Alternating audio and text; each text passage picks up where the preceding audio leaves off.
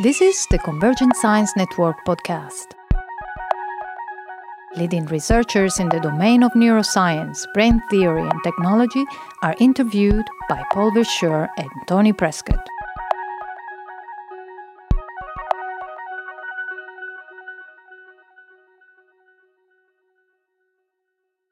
This is Paul Verschure with the Convergent Science Network, and I'm here with Tony Prescott and our guest Stan Grillner.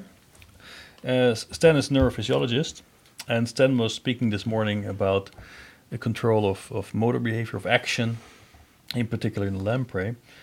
And Stan, your the starting point of your presentation was the observation that there are lots of similarities in how motor patterns are organized across different species, right, from fish to humans. So what's really the invariance there that you see?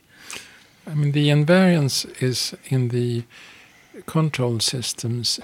From the brainstem, you have command centers that activate spinal locomotor circuits. Of course, you have then different species, of course, have different forms of locomotion, and fish locomotion and human locomotion is not identical, but it's built up in the same way, with central networks, with sensory control of these networks. And so there is, with the control structure, it's very clear similarities. Okay, but that runs across the whole nervous system, or are there any divergent patterns there, or for you that really goes from, let's say, spinal cord, where you directly interface the periphery all the way to frontal areas? Yeah, I mean, essentially, we have the execution of different behaviors like locomotion, postural control, eye movements, etc., is controlled at the brainstem spinal cord level. But then, in addition, you have control circuits in the forebrain that decide or helps to decide when a given motor program should be turned on or turned off. Mm-hmm. Okay. But now, you very early on, so we're talking quite some decades now ago, decided to really focus on one species in particular, which is the lamprey, which you believe is really, let's say, the prototypical brain of all vertebrates, right? So what's the power of this lamprey model? Why did you zoom in on that one so strongly? Well, I mean, the history before that is that we were interested in mammals, in the basic design of the locomotor control system, and there we showed that you can activate the spinal cord motor centers from the brainstem in a well-conserved command center. In the spinal cord, we have the networks that coordinate the different movements, and we could, and they can do so without any sensory input. On the other hand, we showed that when a sensory input is present, it can help regulate the locomotor movement in a very good way. So that was the starting point when I like to go further and understand not only that we have a network in the spinal cord, but the intrinsic mechanism that is are responsible for this. And I did not think that was reachable in a mammal at the time. So that's why I selected to go to as simple a vertebrate as possible, but still a vertebrate with the same basic design of the nervous system. And so that's when we opted for the lamprey for several reasons. What other options did you have at the time? I was thinking about the Amphioxus as one possibility. I actually started and we did some work on elasmobranchs, the dogfish, and showed that you have sensory generation there and you have sensory feedback and so forth. But also the elasmobranch spinal cord was not very useful, so that's why we opted for the lamprey. I looked on the Amphioxus also, but the Amphioxus is the spinal cord is only 50 microns in dimension, and at the time I didn't think this was possible to use experimentally. Mm-hmm. Would you consider going back to Amphioxus now and seeing how many of the conserved traits that you see in the jawless fish are also present? Are there techniques there now to do that? Well, in my next life, I would like to do that. But now, did you ever regret that early choice for lamprey? Did you ever think like, oh no, this was actually a mistake? No, I have always thought it was a very good choice at the time. If I would have had to do it today, with all the tools that there are in the zebrafish, Mm-hmm. I mean, the zebrafish would have been probably a choice, because I mean you have all the different tools with the GDF marked subtypes of neurons, etc. On the other hand, the zebrafish brain is much smaller. I'm not sure that we would have been able to do the things that we did have done in the lamprey. So right. So now lamprey appears in evolution about 560 million years ago. So at the beginning of the Cambrian explosion. So how firm is that understanding of the lamprey really, let's say, anchoring this phylogenetic expansion of vertebrate? Well, it's the jawless fish, really, isn't it? Yeah. So we don't know exactly what the ancestral jawless fish would have been like. Well, that's really what I'm fishing for, right? Yeah. I mean, one has fossil records, and the claim is that it is quite conserved, but of course, over 560 million years. So a few things may have happened. Mm. So okay. Now we have the lamprey, and then in some sense, a significant amount of time you really spend on understanding how the spinal cord of this fish works, and how the physiology of that spinal cord and also its anatomy in the end translate into locomotion. So what are now the basic design principles of that spinal cord of the lamprey? I mean, the original goal of taking up the lamprey was to understand ACPG, or Central Pattern Generator Network, and I think what is the basic tenet is that we have excitatory premotor interneurons that are also interacting and together as a collective generating the burst pattern. And then, in addition, we have inhibitory interneurons that coordinate the different burst generators. So, I mean, so essentially, membrane properties are critical, synaptic interaction is critical, and the types of synaptic interaction that you have. And which key parameters at the cellular level are really key here? With regard to the membrane properties, the calcium NMDA receptors, voltage-dependent calcium channels, low voltage activated calcium channels are quite important for regulating the calcium levels in the neurons. And then we have the related calcium activated potassium channels, and also at higher level of activity sodium activated potassium channels that pull the membrane potential down and helps to terminate the burst, and then also to close the voltage dependent NMDA receptors. So functionally it basically means you need a bursting unit that is asymmetrically coupled to an opponent bursting unit, so you have your oscillation. Yeah, but I mean, even without the reciprocal coupling, you still have oscillations. Of course. Yeah. But you need opponent coupling if you want to translate this into movement. Yeah, sure. Okay. So, but now what you also showed is that basic central pattern generator network, about which we have about 100 making up the spinal cord of a lamprey, if I'm correct, is also again under a lot of additional control, descending control coming out of higher brain areas, right? So, what are the key features of that kind of control?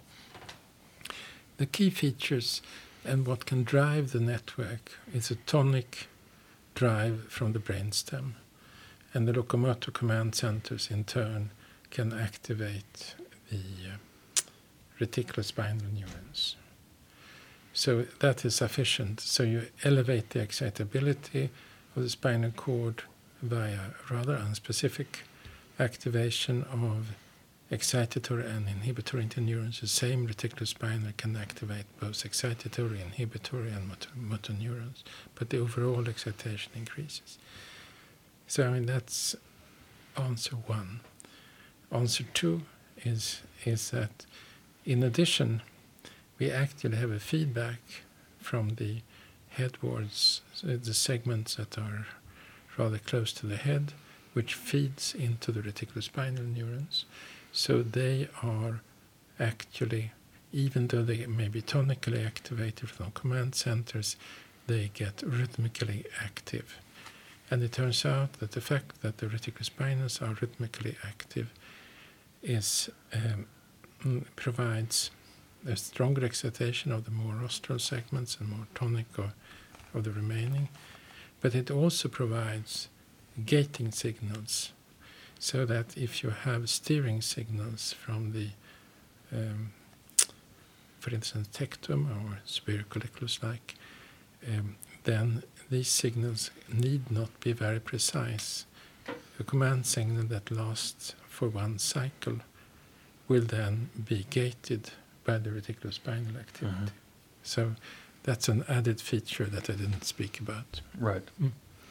And another added feature that you did speak about, though, is also the role of, if you want, the embodiment itself of the spinal cord, right? There's also a dense coupling with the periphery through these stretch receptors in the body of the spinal, of the lamprey. So how does that body itself contribute to, in the end, the very smooth sinusoidal movements that you have to generate to get swimming? Yeah, and you can have well-coordinated swimming movements without any sensory feedback. But with the sensory feedback, you get a compensation for any perturbation, which helps then the animal to handle unexpected perturbations, like when swimming in a brook and being moved in different directions. There are also additional, actually, the med cells have somewhat different power in different parts of the body. But if you would take a spinal cord out of the body and you would activate it, would it also swim? Only the spinal cord? I mean, the spinal cord would generate rhythmic activity. The spinal cord itself would not swim. No, right, but what are the minimum components of the muscles that you have to retain to get swimming movement of this body? Okay, so we are asking how much muscle should be retained in order to have movement. Yeah, I don't know. I mean, essentially, I can not answer that directly. What I can say is that during slow swimming, you have primarily the slow motor units activated, and that's sufficient to activate the locomotor movement. But Now, why this is interesting is that, for instance, if you look at the modeling of behavior, there's quite a discussion now on the very intricate coupling of nervous system control and the specific biomechanics that it's actuating, right? And that's also, if you take the body of this lamprey, it's not that this spinal cord is really deciding exactly on the positions of different body segments, right? It also depends again on the bending and the forces that this body is exposed to generate the movement. So it was for that reason I was asking about a more decomposed lamprey and how well that would still function. So, Sten, you mentioned slow swimming, and I guess the lamprey can swim at different speeds. Can it locomote in different modes, or is everything a variant on the basic pattern? I mean, when it swims forward, it's essentially the same pattern, but I mean the frequency of oscillations, the burst frequency can go from 0.3, 0.4 hertz up to 10 hertz. I mean, it's a considerable range, and what happens then is that you recruit more and more motor neurons in order to achieve these alternating movements. So in terms of vertebrate locomotion pattern generation, it's almost the simplest kind, because whereas land mammals will have different gaits, the lamprey will have a basic swimming pattern, and then you can do that at different speeds, and I guess it can turn by different amounts. But it can turn, and it can swim backwards. Right, okay, yeah. Can it roll? Would it do that? Yes, it is rolling, particularly if you lesion one vestibular apparatus. Okay. But I mean, what is interesting, I mean, we haven't talked at all about the control of body orientation, but we've done experiment now quite some time ago, where the lamprey corrects itself, and we have looked on detailed on that connectivity.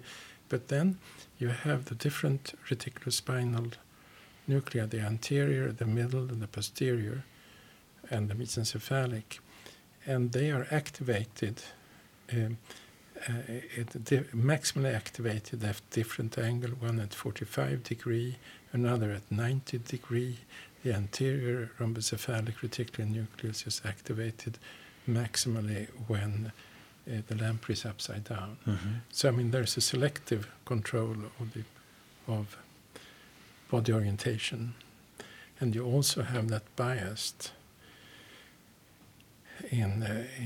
under conditions when the lamprey likes to orient itself towards the light, when the light is coming in from the side.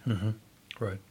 So now you've analyzed in great detail the spinal cord, and now we know roughly how this animal can swim, and it's a very robust system. And now, in order to validate your understanding, you also built a very detailed model of this lamprey spinal cord. Yeah. Right. So was it like a 1-to-1 copy of a biological spinal cord? I mean, what we have done, probably not a 1-to-1 copy, but we have simulated in this later large simulation from 2009. We have simulated the excitatory interneurons with the variability in cellular properties and size that you have. So in each segment we have that variability introduced. So I mean, it's a fairly close copy, and the ambition is that each group, each population of cells should be as close as possible to the natural counterpart.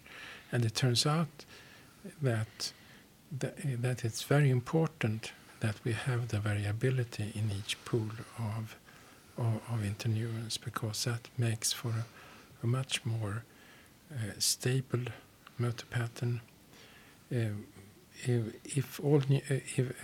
Because with the different sensitivity of the neurons, some neurons in the population are recruited first, and then you have a progressive recruitment and a progressive de-recruitment. And that makes for a much more stable activity. So the variability is not an accident; it's built into the system. So in what properties, what cellular properties do you find this variability? I mean, it's overall size, so the input resistance, but it is also the size of the sort of the calcium dependent potassium channels. We also vary different cellular properties, plus minus 15% or so. So that is roughly the range in which you will find this variability. And you identified it first in these simulations, or you already had seen that in your biological preparation? In that case, we had seen that in the biological preparation, and we introduced that, but we could also then show that without that, the system didn't perform well.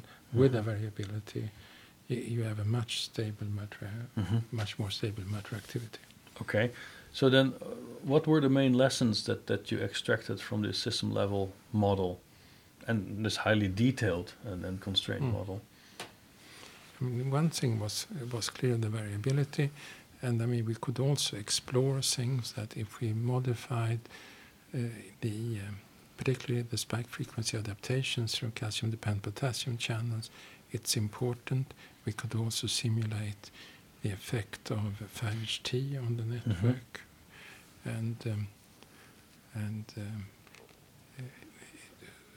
which.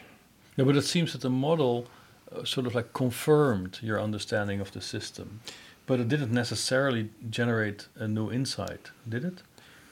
I think, the simulations, the segmental simulations that we did quite long time ago, that certainly gave a lot of insights to new experiments and so forth. So, there we have had a close interaction. The insights that we got with these larger system simulations were also related to the control and forward and backward. I spoke a little bit about that. The fact that if you have this huge network with 10,000 neurons, and it's sufficient that you tinker a little bit with about 5-10% of the network, and then you can modify the pattern of activity entirely in the entire network. It was something that we had not predicted. Right. So now here we have. So you've done. How many years did it take you to sort of work your way through the spinal cord, finish your simulations? You could say, okay, now we understand really how this thing works. How many years of work is that? Well, too many. But would 20 years be a reasonable guess?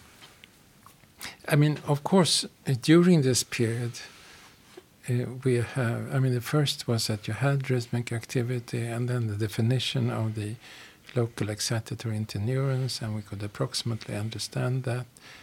And then we had the intersegmental, and in parallel, we have had the work on the brainstem and the control of body orientation. So we have added on things that we did not think about before.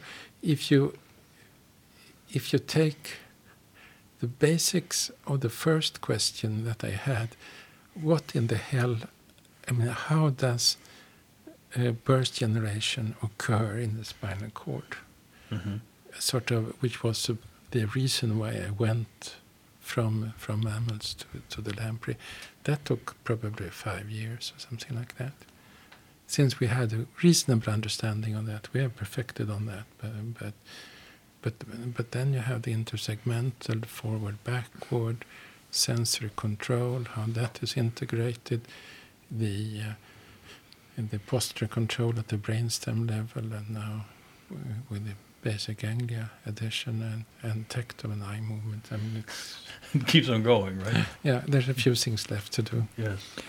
So having got this detailed understanding of lamprey spinal cord, can you now look across the other vertebrate groups and say something about how spinal cord has evolved? Because when people talk about brain evolution, they often say spinal cord is pretty much conserved, but there must be important things that have changed, and what would you say are the main ones, and what does that say about neural evolution more generally? Essentially, of course, what has happened, the lamprey does not have paired fins, so it's essentially the trunk. Then you have the evolution of paired fins, first in elasmobranchs, where the fins are used mostly for posture control and steering, and then you have the further elaboration of the pectoral fins in teleosts, ray-finned fish, where the fins can actually be used for positioning the mouse quite accurately and so forth. It can also be used for slow locomotion, whereas with fast locomotion, the fins are not used. So then again, it is trunk movements, and then you have the elaboration of the pectoral fins to forelimbs in frogs and other higher vertebrates, and there again, rather little is known about the exact pattern, but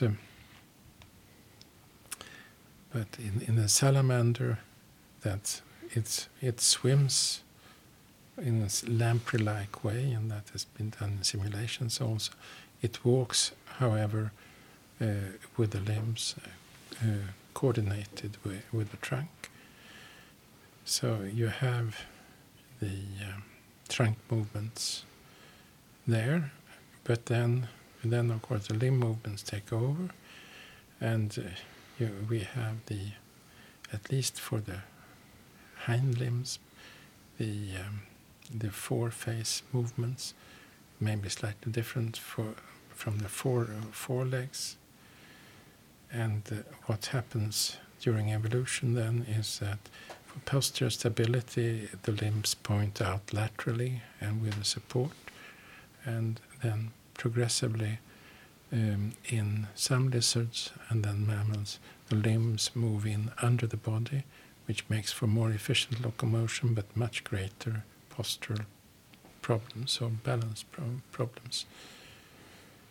And so you have a huge amount of change in the periphery, and does that induce fundamental changes in the circuits that generate patterns, or are they really the same circuits but maybe with some new add-ons to cope with these extra appendages like limbs? I mean, one knows rather little about the exact relation, but in the tadpole and the frog tadpole that then develops limbs, in the period where they just develop limbs, worked by Combs and Keys-Szilard,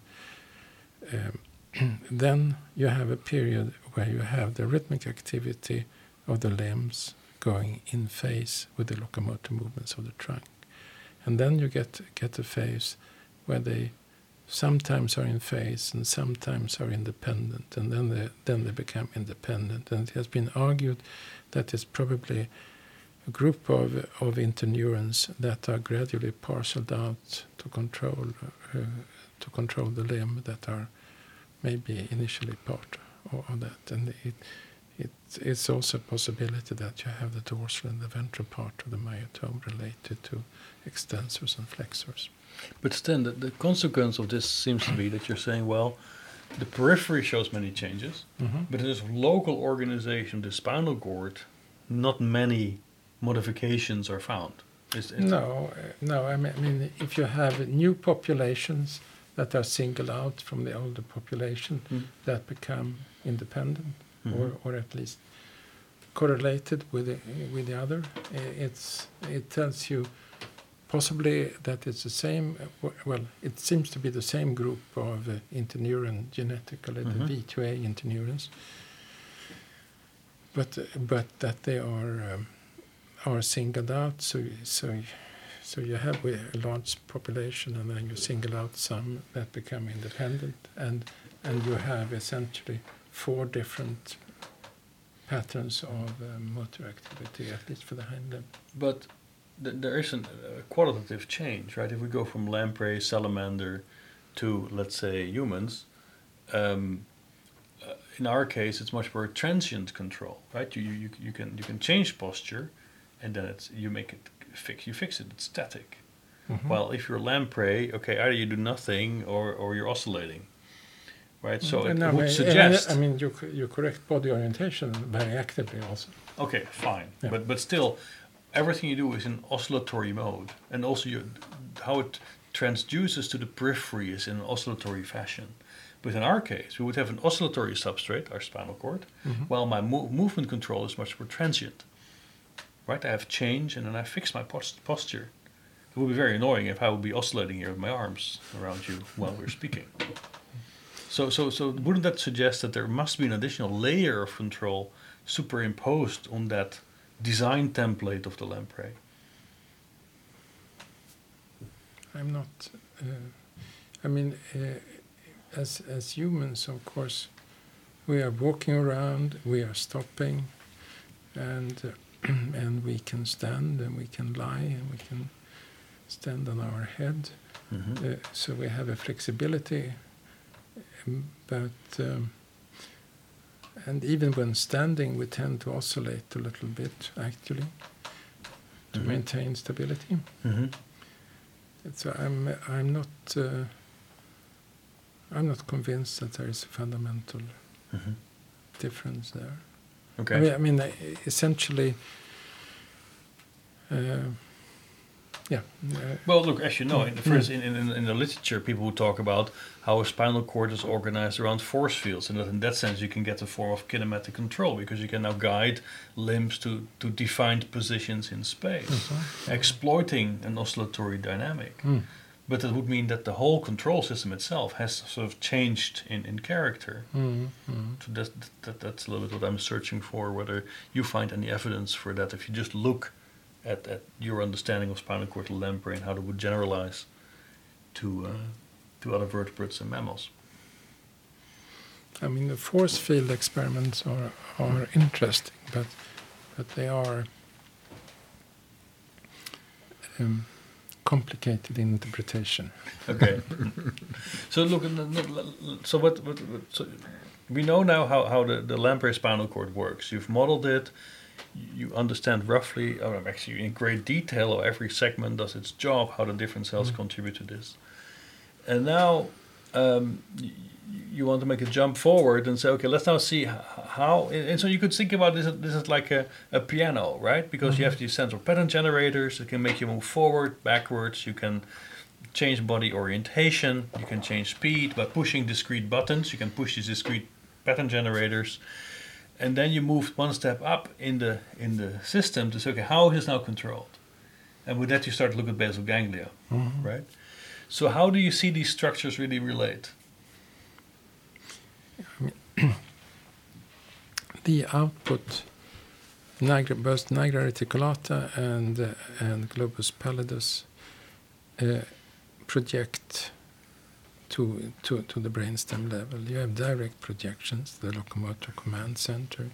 You have direct projections to tectum, superior colliculus.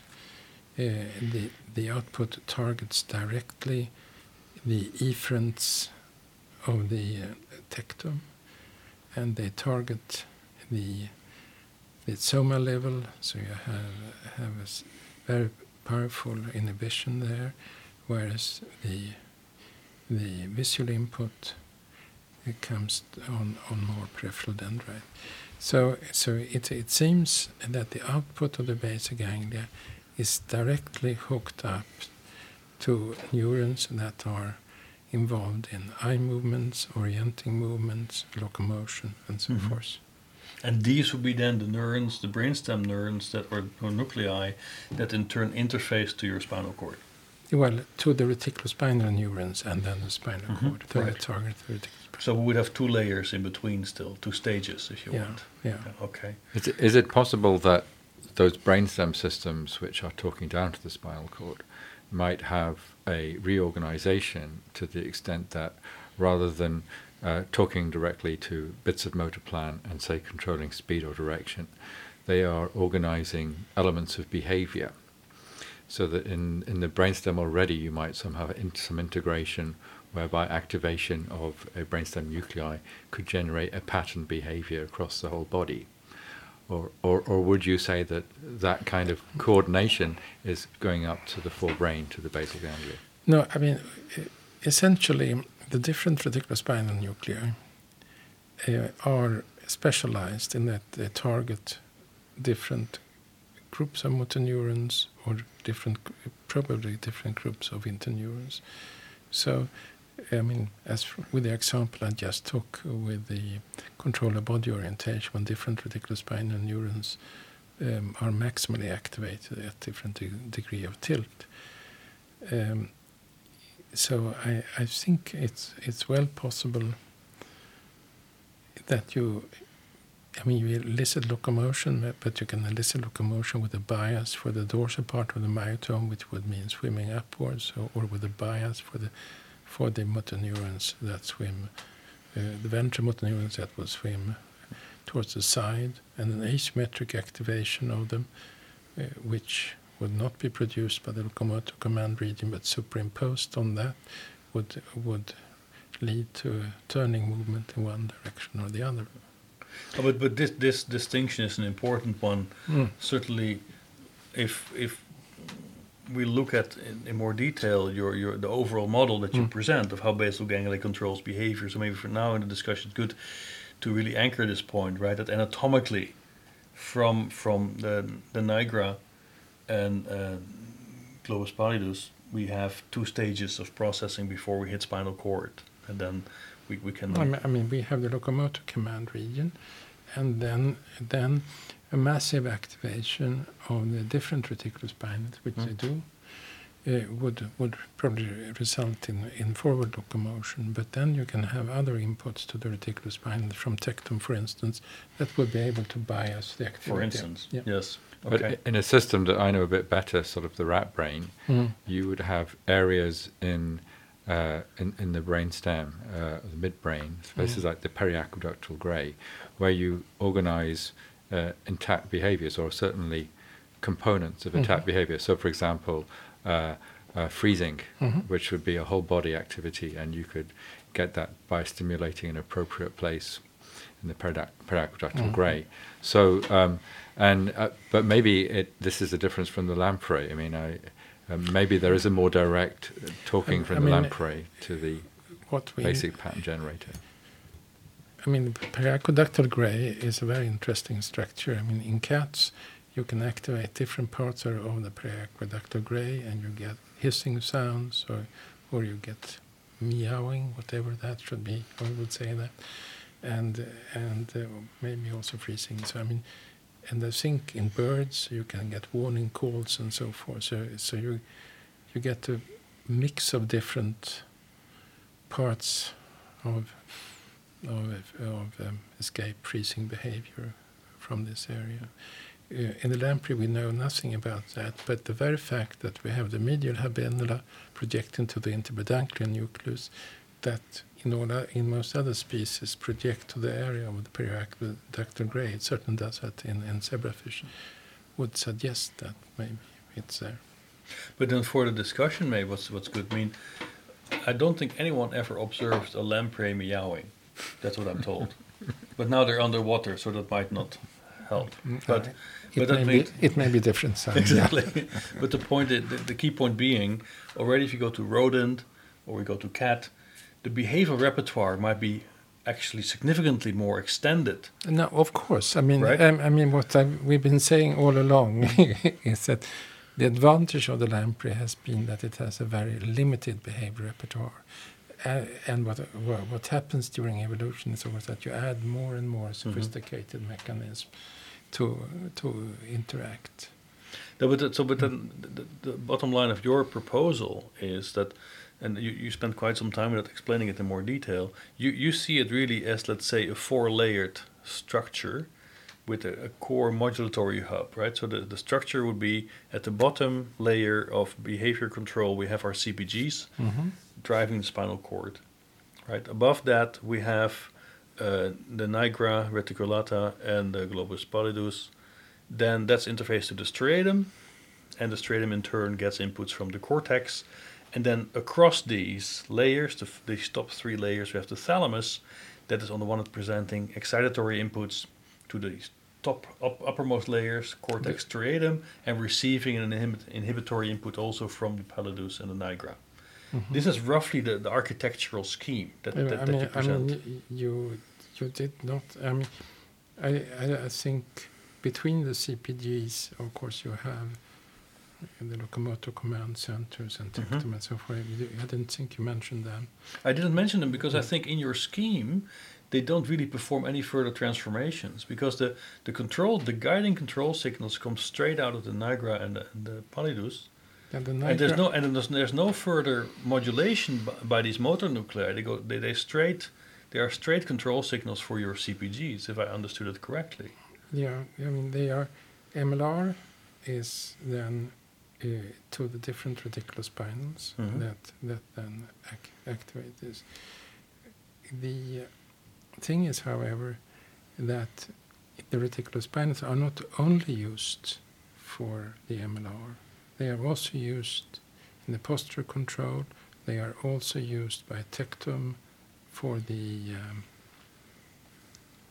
steering signals, orienting signals, and perhaps more important, evasive signals that you rather avoid to bump into. Okay, but then it's more like a divergence of signaling than that it is transforming anything.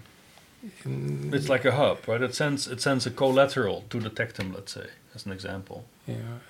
No, I mean, what you have essentially is then nigra reticulata, MLR, reticulospinals, and the CPG. At the level of the reticulospinals, you have interference with a number of different other control signals that can modulate that signal, modify the signal very significantly. Okay.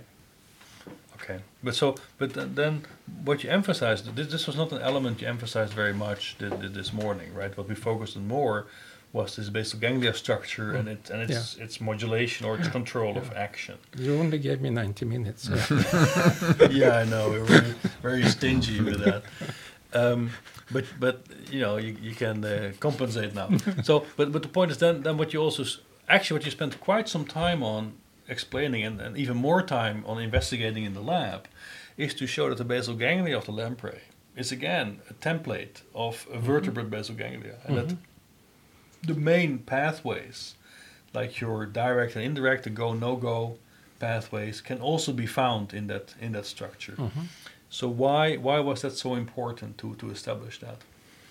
I mean, what was the goal of taking up the basal ganglia was first to investigate, to try to investigate the mechanism by which the different motor programs in the brainstem are controlled, and so then we took up the basal ganglia, and my expectation as we started this was it would probably be a much simpler, perhaps something like the direct pathway and so forth. But as we explored it, and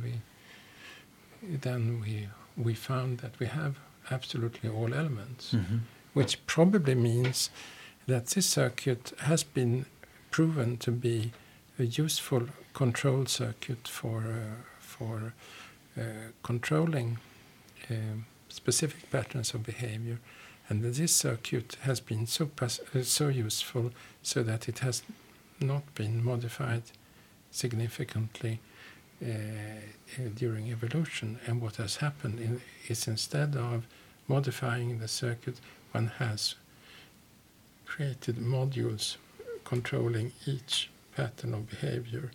And as our behavior repertoire has become progressively more complex, we have added more units. Okay, but then that's our current interpretation. Sure, but then how do you interpret the functional relevance of the direct and indirect distinction? Yeah, it's still. The direct pathway would be implied in releasing a behavior. And why do we have an indirect pathway? It has recently been shown by Rui Costa, for instance, that you may have activation of the direct, indirect in parallel. On the other hand, what is equally evident, and that's how he interprets it, I understand, that if you initiate a pattern of behavior, you have to see to that the other patterns of behavior do not occur. I mean, you cannot turn right and left at the same time. You could think that could be arranged at a lower level also. But I mean, it's very clear that if you initiate something, you have to see to that other patterns of behavior are not initiated. Okay.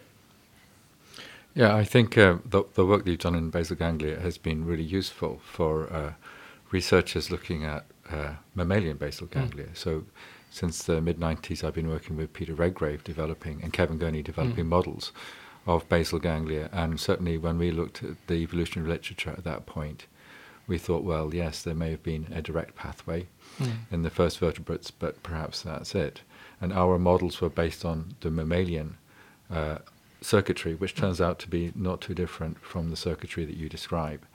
Now, in mammals, we also see a pattern where these circuits, like you say, are repeated, and across different domains of the basal ganglia as you go from dorsal to ventral, there are some significant differences. And also people have proposed that you might separate those into a motor domain an associative domain, and a limbic domain. And people have described possibly a spiral going down through these different domains, whereby one might be modulating another area. Now I'm wondering, is or maybe there's no answer for this yet, but is the Lamprey basal ganglia most similar to the dorsal striatum, i.e. the motor domain, or is there any evidence there might be different domains that are modulating each other there too? Currently, we cannot say to what degree it's more the dorsal and the ventral striatum, but one would think at least it's a very clear motor aspect to the control. But one knows in rodent that activation of the ventral striatum can lead to locomotion channels through MLR.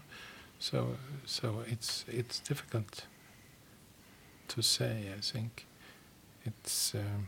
But of course, from the perspective where you are entering this discussion, which is pure motor oriented, in some sense, these more ventral striatal aspects would actually not have a function, because what you want to control are in the end these CPG's driving behavior. I mean, it's these CPG's driving behavior, but then it's what is driving the animal to like to locomote. It may even be the other way around, that your basal ganglia in lamprey is more like ventral, because your decision there is stay or go, run, eat, these kinds of things. And in the mammal, you have so many more effector systems. Maybe you need more basal ganglia domains in order to allow you to organize movement of different effector systems. Right. Whereas in the lamprey, you really only have a mouth and a swimming tail. Well, this is indeed, you could speculate that. Another argument would be to say, well, basal ganglia co-evolved very much with cortex to sort of balance the memory systems of the cortex that are very inselective, right, to become more selective. And in that sense, you would have these dual pathways dealing with, say, value and action and sensory modalities and so on. But from this pure motor perspective, if you look at that structure from a spinal cord perspective, these are aspects you actually don't deal with, because this is not a selection problem for spinal cord. So one challenge I see for what Sten is proposing, we could say, well, maybe Sten, maybe you're barking up the wrong tree, because the spinal cord is, if you want, sort of the slave of all these higher systems, while the function of a higher system like basal ganglia is not so much to do that action selection issue at a level that's relevant to a spinal cord, right? That's a selection among CPGs you could solve in a fairly straightforward way without having to rely on this really complex machinery of a basal ganglia. Is it so complex? Well, if you look at the different transmitter systems used, the connectivity, it's not a straightforward system. Right? I mean, the spinal cord has more transmitters and more receptors. Yeah. Mm-hmm. No, but how would you deal with that challenge? You could say, well, look, this co-evolved with cortex. Basal ganglia is part of a sequencing system that helps decision making, that helps to implement behavioral strategies, but it doesn't assist you so much in really executing a specific behavioral pattern. For that, we have very powerful brainstem systems like the central gray or systems you might find in the reticular formation. But you need coordination among the different movements. So I think you need a coordinated effort that decides in a given situation which motor program should be called upon. Okay. I think you can push too far that it co-evolved with cortex, and it's definitely deeply integrated with subcortical structures, and it scales with cortex, but cortex grows faster. And the interpretation might just be that the more cortex you have, the more filters you need for the input to the basal ganglia. Yeah, but that's fair enough. But I do feel that Sten now shifted the argument a little bit, because in the original proposition, it's that we have the central pattern generators, and in order to just select which one I'm going to push, I need my basal ganglia. Right, but if you now talk about coordination, you talk about behavioral patterns and a behavioral pattern. Of course, the next step, you need to have the basal ganglia to select between the different motor programs, but the basal ganglia needs to have an input that makes it appropriate to select one or the other. Yeah, but a behavioral pattern as such would actually comprise many CPGs being coordinated in some way. Sure. Yeah. Okay, and that's of course not so apparent if we only look at swimming in the lamprey, because then it's like, okay, we swim faster, slower, or we go backwards. Right? It doesn't seem. I mean, that's why we about 6-7 years ago took up the tectum and eye movement and orienting movement and evasive movement. Right. So I mean, just to have a few other items to select from. But I mean, it is very clear that although it seems that we now have a fair understanding about the connectivity, and I think we have touched on the basic ganglia, but we have not touched on habenula, the control of the dopamine neurons, reward, evasive. That was very so. I think that's the circuit for evaluation of the result of a given task. I think is also very, very, very critical and need to be integrated. But I mean, I have not talked about. We know that there is input from thalamus. We know that a prominent input from pallium cortex, but we have no information as yet about the pattern of activity, the processing taking part in cortex. We know that there is a direct thalamostriatal input, but we have not recorded from these neurons. So I mean, you have a lot of. I mean, clearly, for striatum to do something useful, it needs to have an interesting input, and that has to come from your cortex in the end. From thalamus. Yes. And in global pallidus, you've identified a topography there that different parts of the pallidum projecting out to these different areas linked with certain CPGs. Yeah. And substantia nigra then has one for eye movements. And I mean, it projects also to the DLR, the encephalic locomotor region, and so forth. So we have a topography in the lamprey, and Takakozaki has shown quite nicely a nigra reticulata in rodents that different parts of nigra reticulata projects to MLR, to tectum, to the postural centers, and also to swallowing and chewing circuitry. So it seems, I mean, you have subpopulations of cells, so you would have the option also in rodents to control selectively each other. So we earlier talked about this distinction between a dorsal ventral striatum, and where you would in your ventral striatum have also more evaluation of states. But what you emphasized very much for that in your presentation was this habenula, which you saw as playing a key role in this lamprey brain, in the valuation of states. So why do you bring that now in this discussion on the architecture of action control? I mean, it's not only in the lamprey. I mean, Hikosaka and others have identified habenula several years ago. Malenka had a large article in Nature about recording dopamine neurons and the input from habenula. I mean, we published habenula in 2011, I think, first, and we have a paper just now coming out on that also. But I mean, what was striking then is that I mean, one very important earlier missing link has been what is controlling the dopamine neurons. I mean, Peter Redgrave has worked on that, but and you have the pedunculopontine, but now the habenula comes in as a very important structure, it seems, from work in primates and rodents, and then we have shown that we have the same control, the same sort of projections. What I did not mention is the lateral habenula controls dopamine neurons, but there is a separate population within the lateral habenula that projects to 5-HT neurons, and a separate that projects to histamine neurons. Mm-hmm. So we have all these three as separate populations. And then what we have shown now, I mean, it was Hikosaka showed in primate that some of the globus pallidus neurons projected to pallidum. What we have shown here is that we have a separate glutamatergic nucleus that projects. Moreover, we have one subcompartment of stratum, the striosomes, that project to this glutamatergic globus pallidus habenula projecting neurons, which is and the striosomes are important in that they also project to dopamine neurons directly.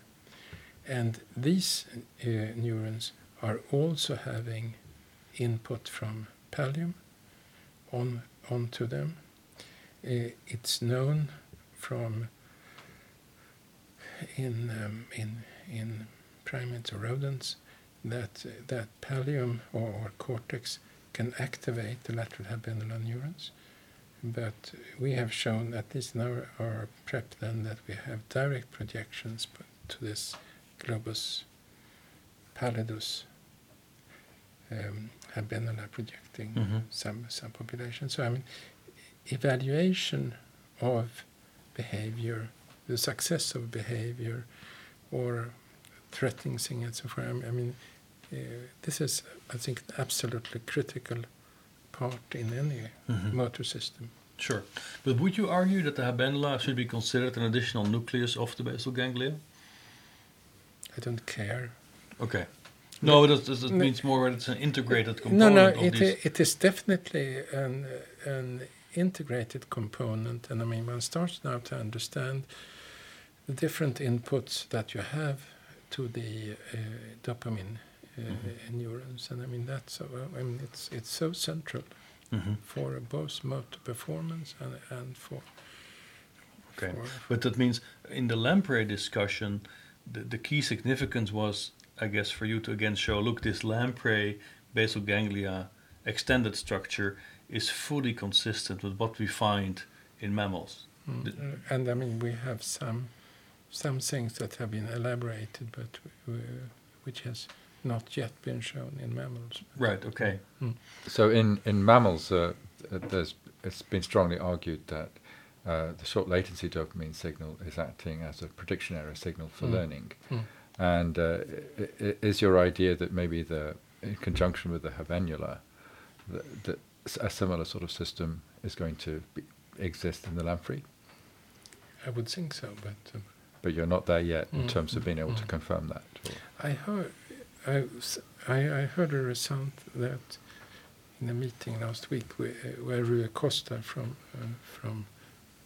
Lisbon showed that he was recording dopamine neurons in the behaving mouse, I think, and what he found was very consistently that whenever the lamprey, the mouse started to run, there was a short blip of dopamine neuron activity preceding the onset of locomotion. I mean, that probably, I would think, is a signal that interacts together with other signals, input to stratum and thalamus. But I mean, it's still quite interesting, and in that context, one may also say that old experiments in rats, I think, showed that injection of dopamine into the ventral striatum led to locomotor activity. But in following up on the encoding of prediction error in some form by dopamine and an effect on plasticity, does it mean lampreys can show operant conditioning? I would think so, but it has not been shown. Okay, but that might be a relevant experiment to try, I guess. Are you going to do that? Someday, probably. Okay. Can we quickly touch on the pallium? So you mentioned in your talk, but you didn't expound on the possibility of the hyperdirect pathway from cortex? I mean, what we have shown, there is a small area of the ventrolateral pallium which can be stimulated, and when you stimulate that, you can elicit both movements of the mouse, and it's a small area, and we think there is a selectivity between different parts, but it's still work in progress. We can elicit locomotor activity, we can elicit orienting behavior. So it's a discrete pallial area. And when we inject dye into this area, then we have anterograde fibers in stratum, in the subthalamic nucleus, and in tectum. So I mean, we have the hyperdirect pathway. So I mean, the important part of our models was to have that projection from cortex, not just to striatum, but also to the subthalamic nucleus, STN, so that you can get the balance of excitation and inhibition. And so there's evidence that might be there in the first vertebrates. Yeah, no, it's very clear, not yet published, but very, very clear evidence. So now so at the core of the discussion, and sort of the spinal cord, this notion of a central pattern generator, rhythmic activity. We find rhythmic activity in many parts of the brain, the local and global levels. So would you think that the central pattern generator that you've studied in the spinal cord is also like a building block, a fundamental building block of the whole of the brain, higher areas of the brain? Or do you see them really as qualitatively different? I mean, we had many years ago, or some years ago, we had a microcircuit grant where we had the spinal cord, we had hippocampus, we had cerebellum, and we had neocortex. And the intention there was to look at similarities between these circuits. And we, at the end of the grant, we published a TINS issue with, I think, 5 different reviews, with essentially with claiming that you mix the different building blocks in order to make the different microcircuits that suits that particular behavior. Right. Okay.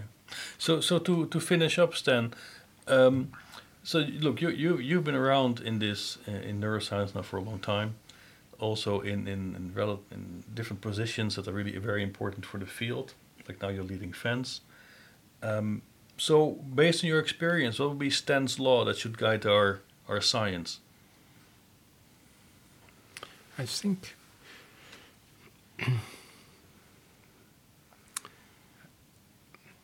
the most important for any researcher is to try to identify what she or he thinks is important and try to do that well. That's what you call a cottage science, but I think the major progress in neuroscience may often come from small groups that are dedicated. And I think it's an advantage if you work in a group where you have people with different expertise, but interested fundamentally in the same problem, so they complement each other. So focus. Focus on the problem that is important, at least important in your own mind. Right, exactly. And then the last question. So 5 years from now, Tony and I will come and visit you in Stockholm, and we're going to confront you with a prediction you're going to make today. So what's the key prediction that you would like to sort of put on the table today that you find is the most important one that you want to see validated in 5 years' time? I mean, what I think, my prediction is that prediction. What I like to see is that we really understand much better the role of the basal ganglia in terms of the control of behavior, and this also includes input, and that we also understand the circuits underlying evaluation of behavior. So you're saying in 5 years' time you will understand it? Is that a prediction? There is always levels of understanding. That's safe. All right, Sten Grillner, thank you very much for this conversation.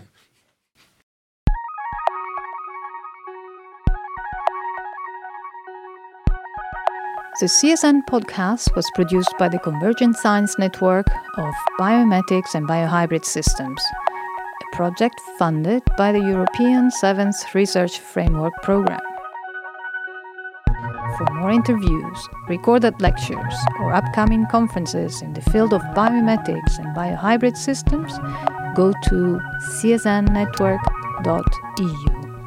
And thank you for listening.